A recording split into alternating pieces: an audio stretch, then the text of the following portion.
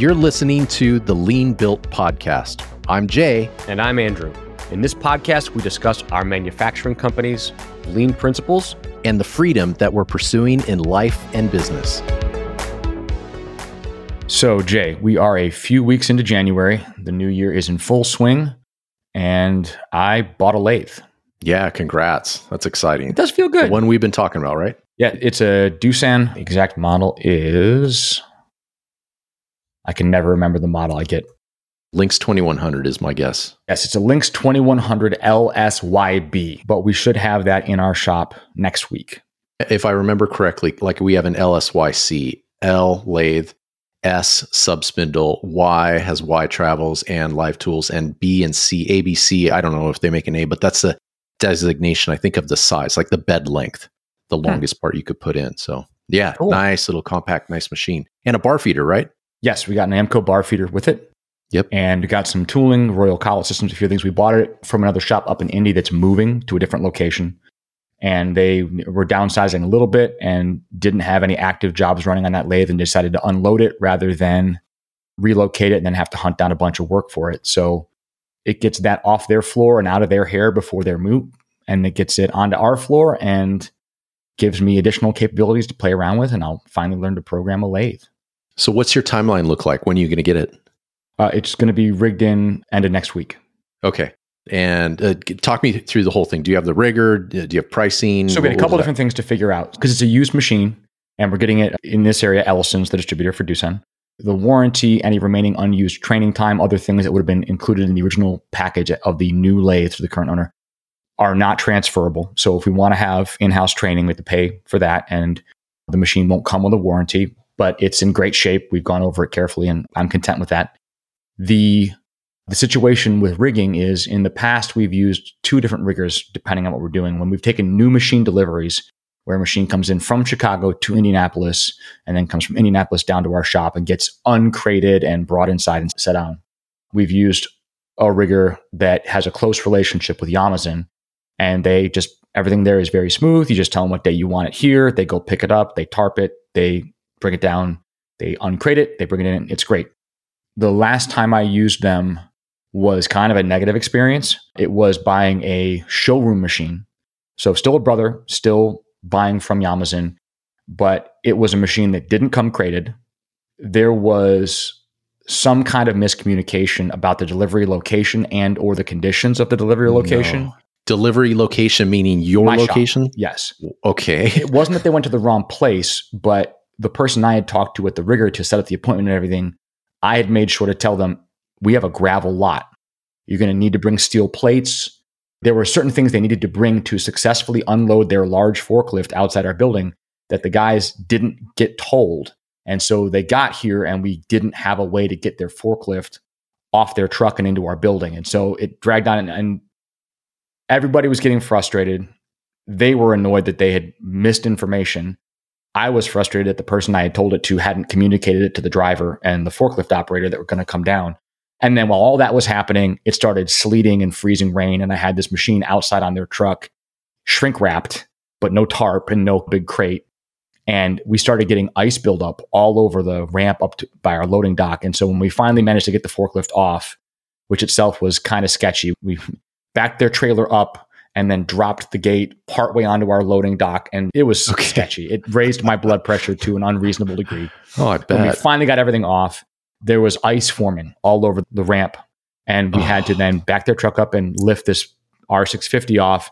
And everything was slippery. I actually walked away. I left. I went around the back side of the building and just answered some emails on my phone because I didn't want to be there watching it. It was stressing me out. That's funny. Overall, that experience wasn't great. And then it ended up costing more than I had initially been quoted because of a variety of reasons.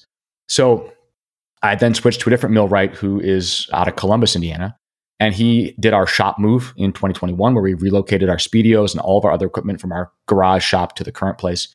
And that was great. But that's basically a one-man show and he doesn't own a large forklift or his own trucking. And so what he does is when you schedule a job, when we did that job, he just came by in his car and checked out the whole shop, took measurements, got all the weights, figured out what size truck he was going to need, what size fork he was going to need, and just rented a forklift, had it dropped off at our shop, showed up with a truck, loaded everything on, loaded the forklift, and then we went to the new shop and unloaded everything and placed it. And it was very, very smooth.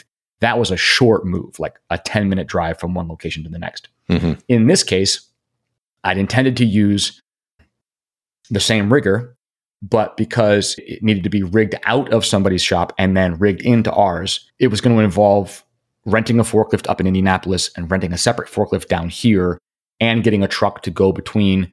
I talked to a friend of mine locally about borrowing his larger forklift. And the more I got into the weeds on that, the complications and the logistics and also the schedule upon which this other rigger was available had fewer open days that were closer to the deadline than I liked, where the first rigger was like, oh yeah, we have time. We have multiple trucks and multiple forklifts and crews. We can definitely fit you in on any day you want next week. Tell us the day, we'll be there. So the flexibility of a totally open schedule, them having their own truck and their own forklift for the whole thing, not having to coordinate any third-party rentals, and having them have the ability in a pinch, if the weather got bad or something happened, to be able to pick the machine up, tarp it, and store it for a couple of days and then bring it down. All those factors combined to me being willing to spend a little bit more money to hit the easy button. Mm-hmm. In a lot of places in the business, money buys you an easy button that otherwise you would have had to scrap your way through with some other solution. Yeah. And that is, it's hard to justify the added stress to save a little bit of money here or there. Oh, yeah. It's just sitting here thinking of, oh man, all the rigging stress stories I've had. I remember, I think each one was a takeaway. One in particular was I had this customer that was local-ish. He was about, I'd say 45 minutes away, but he insisted on having a face-to-face sit-down meeting about an application. And I said, well, we've already emailed back and forth. We've exchanged drawings. This is what we would suggest. It was a vacuum application. He said, no, I got to be there in person. I have to see it. I need to put your product in my hands. I want my part in your hands. And then we talk about it. I said, okay, but I'm not going to see anything that's going to change. But he was just insistent. And I said, okay, well, yeah, sure. Come on by. If you want to drive 45 minutes, an hour round trip for a 15-minute meeting, great. Let's go for it. So he said, the only day I can do it is this one day, say like Thursday at noon. And I said, I can't do it. We're reconfiguring the shop and we have riggers here and I need to be on site. And the backstory there is I always pay riggers to move machines around. And one of the things with lean manufacturing is the environment should exist to serve us. We shouldn't exist to tolerate the environment. And so that classic story of my guy Juan that got that Fitbit or step counter watch and found out that in an 8-hour shift, he walked 8 miles. We were reconfiguring the shop so that didn't happen. And so the guy picked the time when the rigger was showing up. I said, no, I can't. And he's already being super insistent and pushy. He said, look, it's Thursday at this time or I'm walking away. And me, I'm thinking, okay, it's totally inconvenient. This guy, he's going to spend several $1,000s with me. I've already put an hour plus of time into our conversation. Okay, sir, come on down. So there's the riggers showing up at like 10 a.m. They're moving stuff around. I said, look, this customer's coming in at noon. I'm telling John, just know that they need to put it here. This is distance from the wall. It's just pretty straightforward.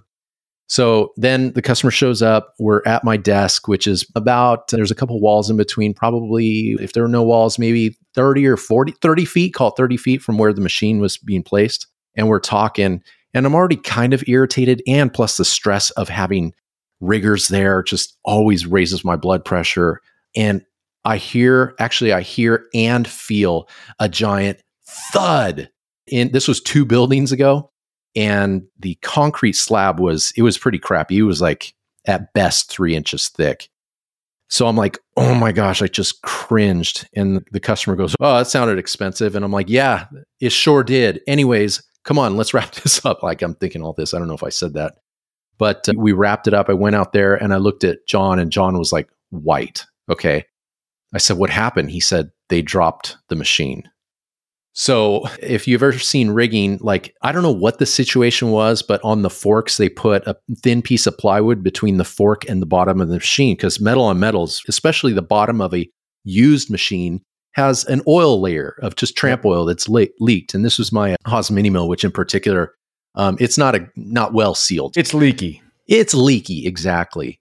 And it's just, they tip the fork forward too much and it's a light machine and it's a top heavy machine. It's got a welded steel base and it just slid and fell off. It fell probably a distance of 2 inches, but you get, I don't know, 2,000 pounds dropping 2 inches. That's a big deal. Yep. And I thought the slab was cracked, but the good thing is it was a mini mill, so it was my cheapest machine. The other good thing is we had, in anticipation of it, we just blocked the spindle to the table. I don't know why we did that. We just thought it needed to be done. You kind of don't need to do that. That's mostly to keep the table from moving in X and Y in transportation, but the spindle head was actually locked in place by the brake, the default brake. And so, yeah, it was just one of those nightmare things. And I had to walk away, and not just walk away, but go for a walk, at times a light jog, just to flush out my blood, get the adrenaline out of my system. Yep. And then I asked for a credit. I said, dude, you guys dropped my machine. We know there is damage that's unacceptable. What can you do? Kind of putting the ball in their court. And they said, yeah, you know what? We move 3 machines for you. We're just going to pay for our time just to get the guys back and forth, but we'll waive it, all the actual machinery moving costs. And I said, done. Fortunately, there was no issues with the mini mill, but that was one. Another one, because when you said you had delivery location issues, was we had a machine, let me think here, being picked up. Oh, I know what it was. Oh, it was the CMM. That's right. So I went with the lowest bidder, which I probably won't do again. The CMM's a light machine. They've moved them before. So they picked it up in Anaheim, about an hour and a half, 2 hours away. And I told them, and this is what I've learned, good tip for the audience, always put all your correspondence in writing with the riggers. So they picked it up. Of course, the speed limit on the highway here in California is 55 for trailers. So I get back to the shop and I'm waiting, and I'm like, did they stop for lunch? Or were they going 45? It's been several hours. Where are they? Then I get a call from the lady at the office. Hey, the riggers are there. They say you aren't there. I'm like, oh no, I'm here. And I immediately knew that they had our old address from 2 addresses ago. And I said, nope, look at the address. And she said, yeah, 4545 Industrial Street, or maybe it would have been Runway. And I said, nope, that's our old address. And she said, okay, we're going to have to bill you for that extra. And I said, nope, literally look at our last email correspondence. I asked for the quote from this address to 671 Cochrane Street, our current address. And then you gave me the quote. I said, yes. And I just want to confirm that you updated our address in the system. And she goes, okay, well, I think we can waive it this one time. Can you believe that? Like, yeah, let's go ahead and waive it this one time, because there won't be another time. And those are the bookends of like the worst story and the best story, but there's several in between. I've definitely had at least a handful of, I just got to walk away and just not witness this right now. Yeah. That's true of a lot of things though. Like in life, there are plenty of things that it's perfectly fine for them to get done. Yeah. And I don't want to watch them while they happen. Yeah, that's right. Yeah. Ideally, most of what goes on in our companies should be, we don't need to be watching. So, well, not just don't need to be watching, but I mean, there are plenty of things like my kids are learning to load the dishwasher. My younger kids are not good at loading a dishwasher yet. Of course. But the reality is in most of the cases, the dishes are getting clean enough. It's fine. And it's preference. It's in some cases, in my case, it's an absolute science. But okay. But certainly them learning to do it is going to be a function of getting a lot of reps on it. That's right. And I need to not watch all those repetitions because I won't be able to keep my mouth shut, and it will irritate me needlessly, and they won't benefit from my intervention at that point. That's good. That's good. My wife and I just had a similar discussion saying, I think our youngest son, he's ready to start getting in on dishes. And she said, yeah, but he's going to screw it up and do it wrong and not load it to the optimal load, And I said, yeah, sweetheart, of course he's not going to, but he's going to get about 70% of the way. Either you fix it or you teach him the right way to do it. But that's the thing with kids. You're just hoping for better than 50% competency. Yep. Yeah, that's good. Okay, so another question on that, or here, a backstory is when I've had machines moving from different facilities or have an incoming machine, I've moved to Texas and then I moved back. It's super tricky to get a long distance trucker to actually show up when they say they're going to show up and then have your rigger show up at the same time. Now, I know your situation is kind of a little bit different, but I've always opted to have a machine be delivered to a hub, transferred onto the rigger's semi, and then they come out. That's ideal. Is that what's going on in this case? 2 separate companies? No, single company. Great. Single company is the rigger. They own the truck. They own the forklift. They're going to provide a 2-man crew. They're going to go to the current location of the lathe. We're going to meet them there just to be there for it. And then they will load the machine, tarp the machine, store it at their facility overnight, and then we have like a 9 a.m. appointment the following day at our shop for them to be there with the machine, untarp it, unload it, bring it inside the building, place it, and we're good. Yeah, great. But yeah, great. Anytime you're coordinating multiple things with different companies, it's multiplication. Yeah, absolutely. The chance of error increases so dramatically. Speaking of error, I think you made the right decision by not borrowing your friend's forklift, because I've tried to go the cheap route and have gone the cheap route, and it's fine when it all works. But what happens when your friend's forklift gets dumped on the side of the road or stuck in a ditch, or it comes back and he's like, "Hey man, what'd you guys do to this?" It's just never good. I always prioritize the relationships there first. The other thing, we're going to have riggers move 2 machines internally in the next couple of weeks. We finally moved into our state-of-the-art assembly and fulfillment room, which is it's beautiful. And there's just tweaking the finishing touches. And we are relocating our grinding cell closer to the entrance of that room, which will free up extra space on the opposite corner of the shop. So we're going to have the riggers come in and move that grinder, and then also move one of the VF2s where the grinder was, so that we can start Kanbaning our material. So we actually have a 3-bin system, not 2-bin system. So I thought we could just we have moved the grinder in-house. It's a little bit hairy because you have to use straps, pick it up from some lifting points. But I'm just opting to have the riggers come in and they've moved it. And we'll go with SoCal Machinery Movers. They're the most competent in Southern California. Just move it. They'll move the VF2. They'll align it. They just need final approval on site. But I'll just say, I just want it spaced in line with the others and just make it happen. But no, I thought of looking into airbags or skates, and we used to have them. We have that, which I mentioned a long time ago, that large format CNC router that we moved with skates, because it's a relatively comparatively a low dollar machine compared to a Haas VF. And it's light. It's like 1,500 pounds. So you can do it. But yeah, it's just the liability of you making a mistake, or one of the guys making a mistake, and then there's like this black cloud hanging above your guy that did something stupid. I'd just rather write a check for a few $100 extra and have it done right from the get-go. Yeah, peace of mind. If you can buy it and you can afford to buy it, buy it. Yeah. Yeah. Tim Ferriss said, if you have a problem, but you have the money to solve the problem, then you don't have the problem. Don't have a problem. I love that. Yeah. So I've really been enjoying this book by Kiyoshi Suzaki that I talked about, I think, on the last episode. Give us the title again. The New Manufacturing Challenge, Techniques for Continuous Improvement. And I've been reading excerpts from this in every morning meeting for the past week. And I've got, at this point, almost a dozen bookmarks in it in different places for things that I'm wanting to go back and reread and chew on a little bit more. But I actually posted a quote from it on my Instagram yesterday, which I thought was really interesting. It was talking about line stoppages. And the idea was that we shouldn't be afraid of line stoppages. Rather, we should even encourage them in some cases, because a line stoppage exposes a problem. Yeah. The line stoppage pauses all the motion and shines a spotlight on a problem.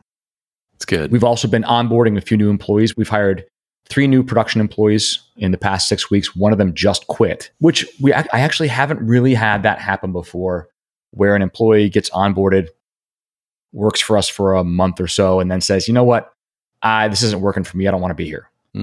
And it is what it is. People's lives are their lives, and they've got other stuff going on. And there are reasons why I could see somebody loving our shop or somebody not loving it. But the process of starting over from scratch when we hire new employees who have no lean manufacturing experience and onboarding them. So this morning's morning meeting, we just did a thorough review of the 8 wastes, examples from each category, understanding the difference between value and non-value added work.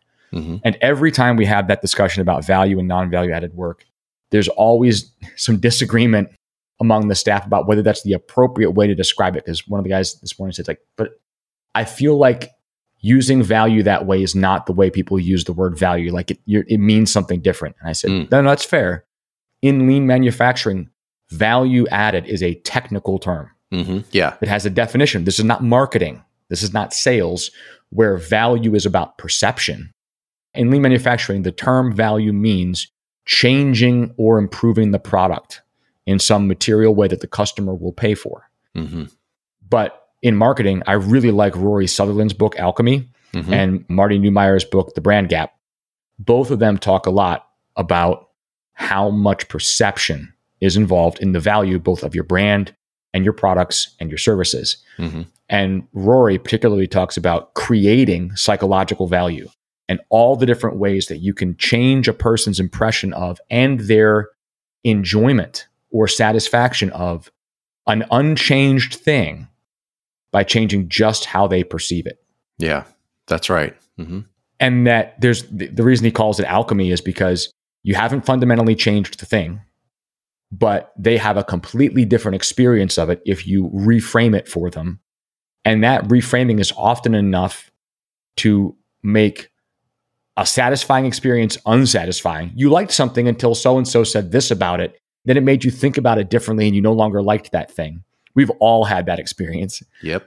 Or the opposite, that until the customer's perception was changed, they were not in a position to actually fully appreciate the value that was there. Yes. But the very mechanistic Newtonian value is objective, measurable, concrete. There's a funny thing where some things have exponentially more value than they cost to create. And it isn't just to establish the value of a thing, take the cost of materials plus the cost of labor, multiply by some fixed multiple, and that's your value. Many of the greatest innovations that I use every day, little technical tools and different things, are themselves relatively cheap. But the value of them to me is measured in what would the impact be if I didn't have this anymore? Not the question of how much would it cost me to buy another one of these. Right. Yeah. If I lost this one, I'd buy another one. But if I couldn't have this thing anymore, yeah, what would I be losing? You know, that's interesting. I had a conversation with a customer and he said, hey, I got to do a DIY vacuum chuck. I need some help. And ideally, we sell them a starter package, which includes a chuck. And so I said, look, that's fine. We'll help you through it. You need these 4 items. And we got through the end of it and he had a very, very unique part. And I said, hey, you're the owner, right? Oh, yes. Okay. Can we talk big picture for a minute? And this is a delicate conversation that I've had often. I said, you're going to get this, everything you need. It's going to be around $900. But for just, I don't know what the price difference is, $600 more, you could have this, a complete system using our vacuum chuck. And overnight, you can be programming your part and op 1 and op 2 instead of programming op 1, 2, and 3 to do a DIY vacuum chuck. And we can ship it overnight and you'll have it by 10:30 a.m. tomorrow. I'm just going to put this out there. It's your decision. But if I were in your shoes and you're already under the gun with your customer, I would just pay the extra $500. We ship you our product. You get it. When 10 a.m. shows up, 30 minutes from opening the box, you'll have the vacuum chuck set up and you'll be making your parts. I think it's worth $500 to make this part right and please your customer. But I just want to give you that big picture. He's like, you know what? I never thought of it that way. Thank you for saying that. That was very tactful. Let's do it. And I said, great. How about this to sweeten the deal? We'll ship it overnight. I'll give at like second or third day air. I don't know. He was in New York. And he said, great deal. And that's kind of like customer for life. That's what we're going for. Yeah. Yeah. Just conveying the value. You know what? I realized this. I made a video and I put it out about 3 or 4 months ago about our smart plate. It's the rotary riser that the rotary units sit on. I did not convey the value of that as best as I could. And I had this epiphany. When you put a smart plate on a VF2, which is a very common mill, if you can put it on there and you can get the body of the rotary unit outside of your cutting envelope and you free up 10 inches or even 6 inches, that extra travel in X is the difference between a VF1 and a VF2, if I remember correctly. The difference in price between those is thousands of dollars. And we sell you a riser that clears up X travel for $395 so that you can actually have the utility of a VF2 instead of a VF1. That's the value. If we just sold it on that value alone, I could charge $1,000 for it. Stop turning your VF2 into a VF1, get your $5,000 back and buy the smart plate. Now, I feel fine at selling it at $395. It's actually looks simple, but it's kind of complex to make. And there's a lot of blanchard grinding and hard anodize and all that stuff. But that's the value. The value is that You bought a machine and you don't get to use it to the capacity or the dollar amount that you bought it for. Here's the $400 item that actually gives you your value back. That's the right messaging. Yep. Yeah, that's very much the kind of stuff that Rory talks about in Alchemy. Is the example that he uses that I thought was really clever. And one of the first things I heard was just part of a TED talk or something he did. And he was talking about an espresso. He's like, I have an espresso machine. I love my Nespresso machine. I may have mentioned this on the pod before. But he said, but any way you look at it, Nespresso is a very expensive way to make a cup of coffee at home. Mm-hmm. Sure. Because you have to buy the pods, and the pods are a couple of dollars a piece or whatever it is. And he said, but the way that Nespresso has framed their product and presented what you're getting, they are, by their advertising, by their messaging, teaching you what to compare it to. And you're not comparing an espresso to a 40-cent cup of drip coffee. Mm-hmm. You're comparing an espresso to a $6 Starbucks coffee. And at that point, making your own cup of coffee at home for $2.50 feels like a savings. Yeah, cheap. Yeah. If the alternative was to buy the $6 coffee at Starbucks. That realization that what you are comparing it to has everything to do with how you perceive the value of a thing. Mm-hmm. And that those comparisons are often subconscious, not explicit. Mm-hmm. But if you make the comparison explicit, you can often completely change how someone perceives a thing. So an example is we make products for Filster holsters. We've been good friends with theirs in close business. I wouldn't say partners because we're not officially a partnership, but we've been healthy working relationship. Yeah, we've been collaborators, not in the Vichy sense, but collaborating productively. But they have a number of products in their family, some of which we're licensed to sell on our website. We are the OEM for those parts. We do all the laser cutting and the sewing and assembly for the parts that they sell on their site. But we also have a licensing deal where we can use some of the components that they've developed and build them out as complete products on our end. And the question of why a person should buy a holster fully assembled with a Filster Enigma faceplate and a belt and all this other stuff as a complete turnkey package from us, when they could buy a less expensive holster from somewhere else, and they could buy the belt and faceplate as a kit, and they could get all the components and put it all together themselves. Establishing the value of that is not just, well, we actually bundle in a little savings. So you get all of these components together and we knock $10 off the price of these accessories because we're bundling them. That's not the value of it. The value of it is if you've never built one of these before, there's a good chance you're going to find it kind of frustrating. You're going to end up spending a bunch of time double checking, triple checking. Did I do this right? Are the washers in the right place? Is all this correct? You can pay the people who build these for a living to build it for you, and it'll come out of the package exactly right. Every fastener properly torqued, everything test fit. It'll be just, you take it out of the package, you put it on. You do not have to take out your holster, take it apart, take out this kit, open it up, spread it out, watch an instructional video, and then gradually work through it. And at the end, find out, oh, you put this one thing wrong in, and then have to take it apart and do it again. Yeah. You hit the easy button, and basically we do the assembly essentially for free because we have all the tools, the dedicated workstations, and the skilled employees to build those kits super fast. Well, think of it this way, Andrew. That's the pain they feel as they're trying to get it right. To take it to the next level, like this would be a crazy, amazing, powerful marketing tool if you were to do a video. But I'm doing a screenplay in my head. It's some tagline that shows like a small child and there's a bad guy in the shadows.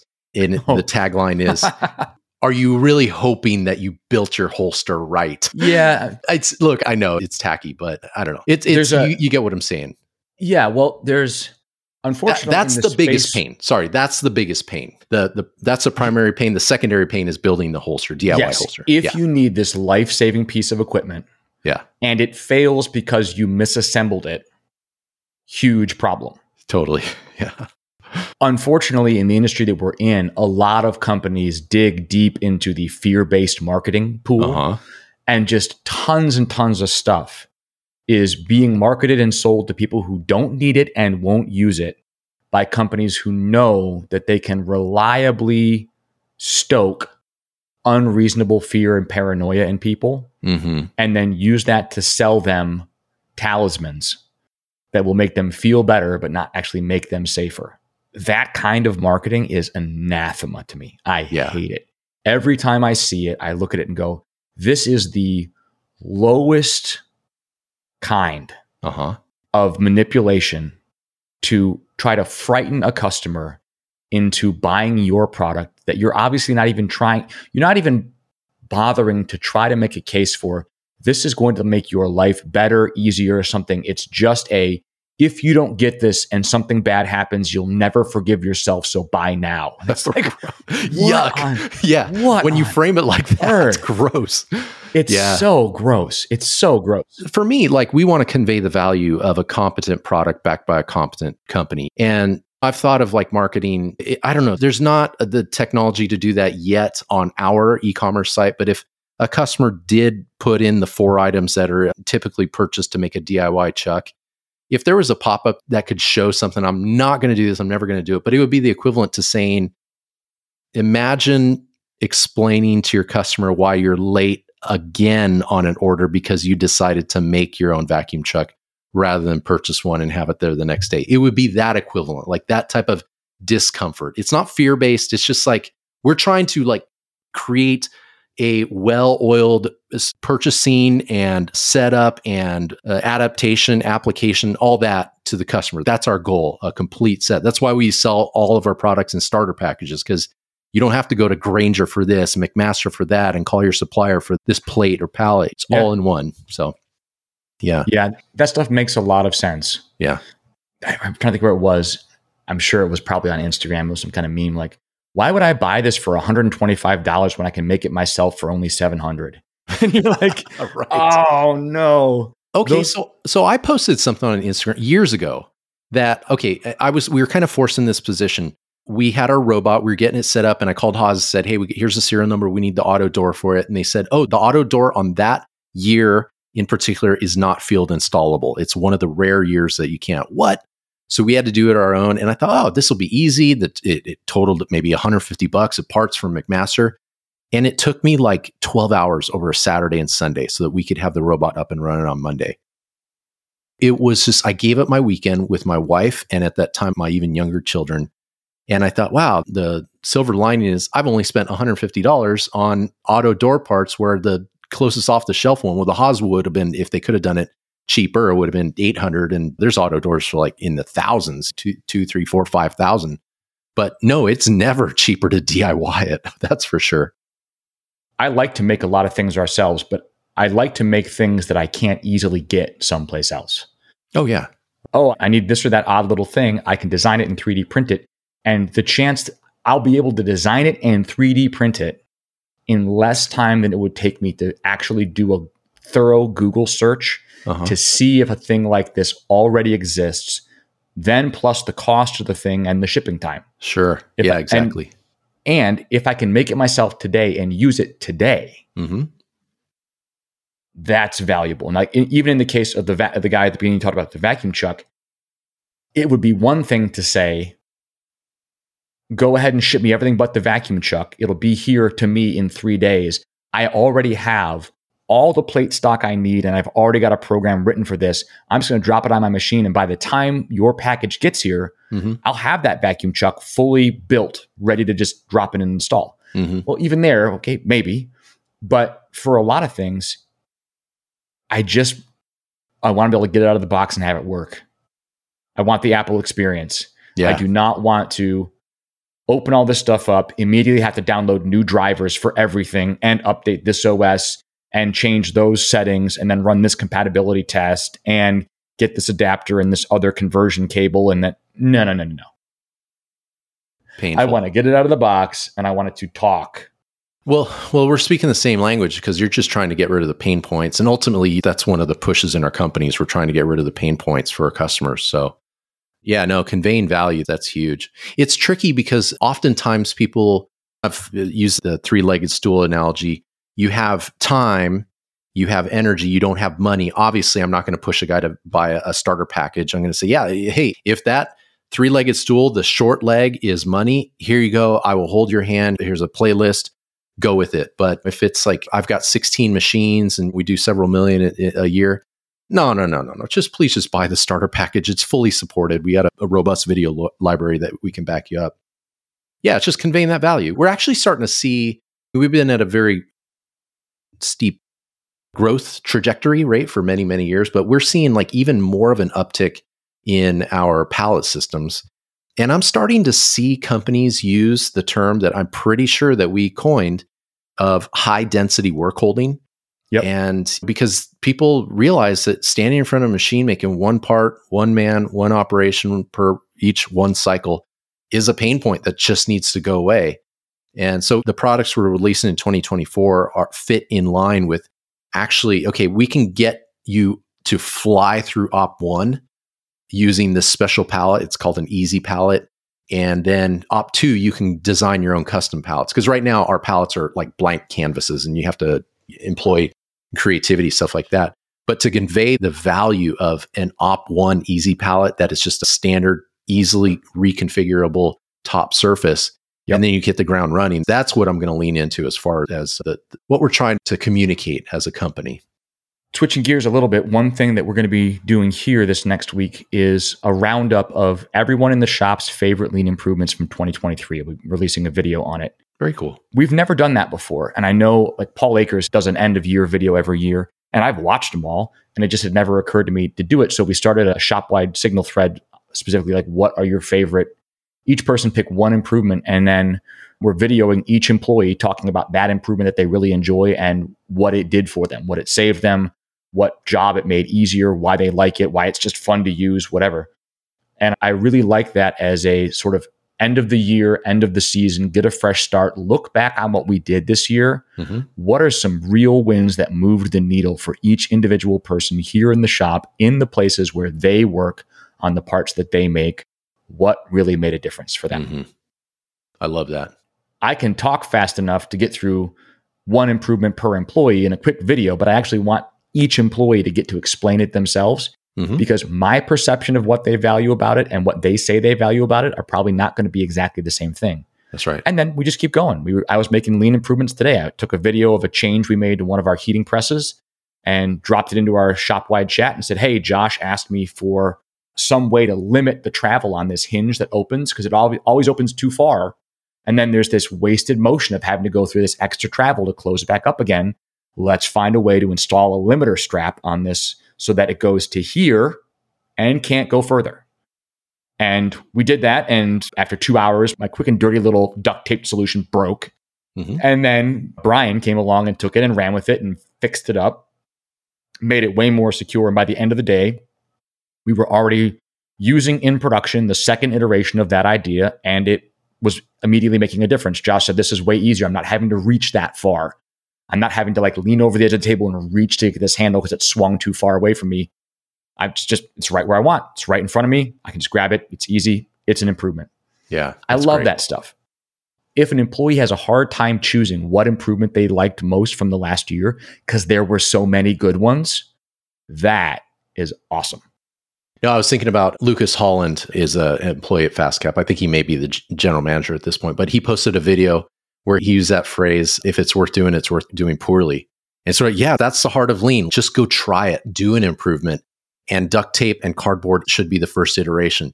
The fact that it lasted a few hours and it was Andrew Henry's idea, great. Now go improve on that. That's not a point of failure. It's a point of completion.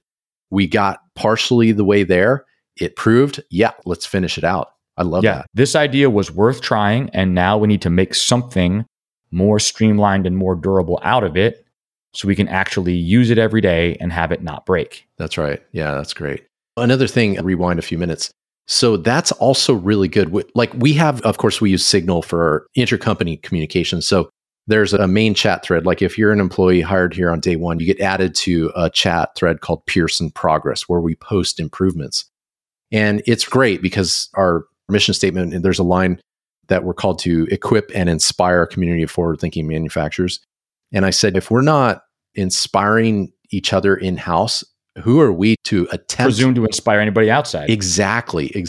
And there's guys that are quietly making these amazing improvements. And I walk by and I'm like, oh my gosh, that is genius. Why is that not in the chat? Oh, this humble guy doesn't want to post it or something. Didn't get around to it. Yeah, or there's many excuses or improvements are just not being made. So the last thing I wanted to bring up from the Suzaki book that I mentioned earlier is in the morning meeting yesterday, I went over his explanation of the 5 whys, which goes back to Taichi Ono at Toyota.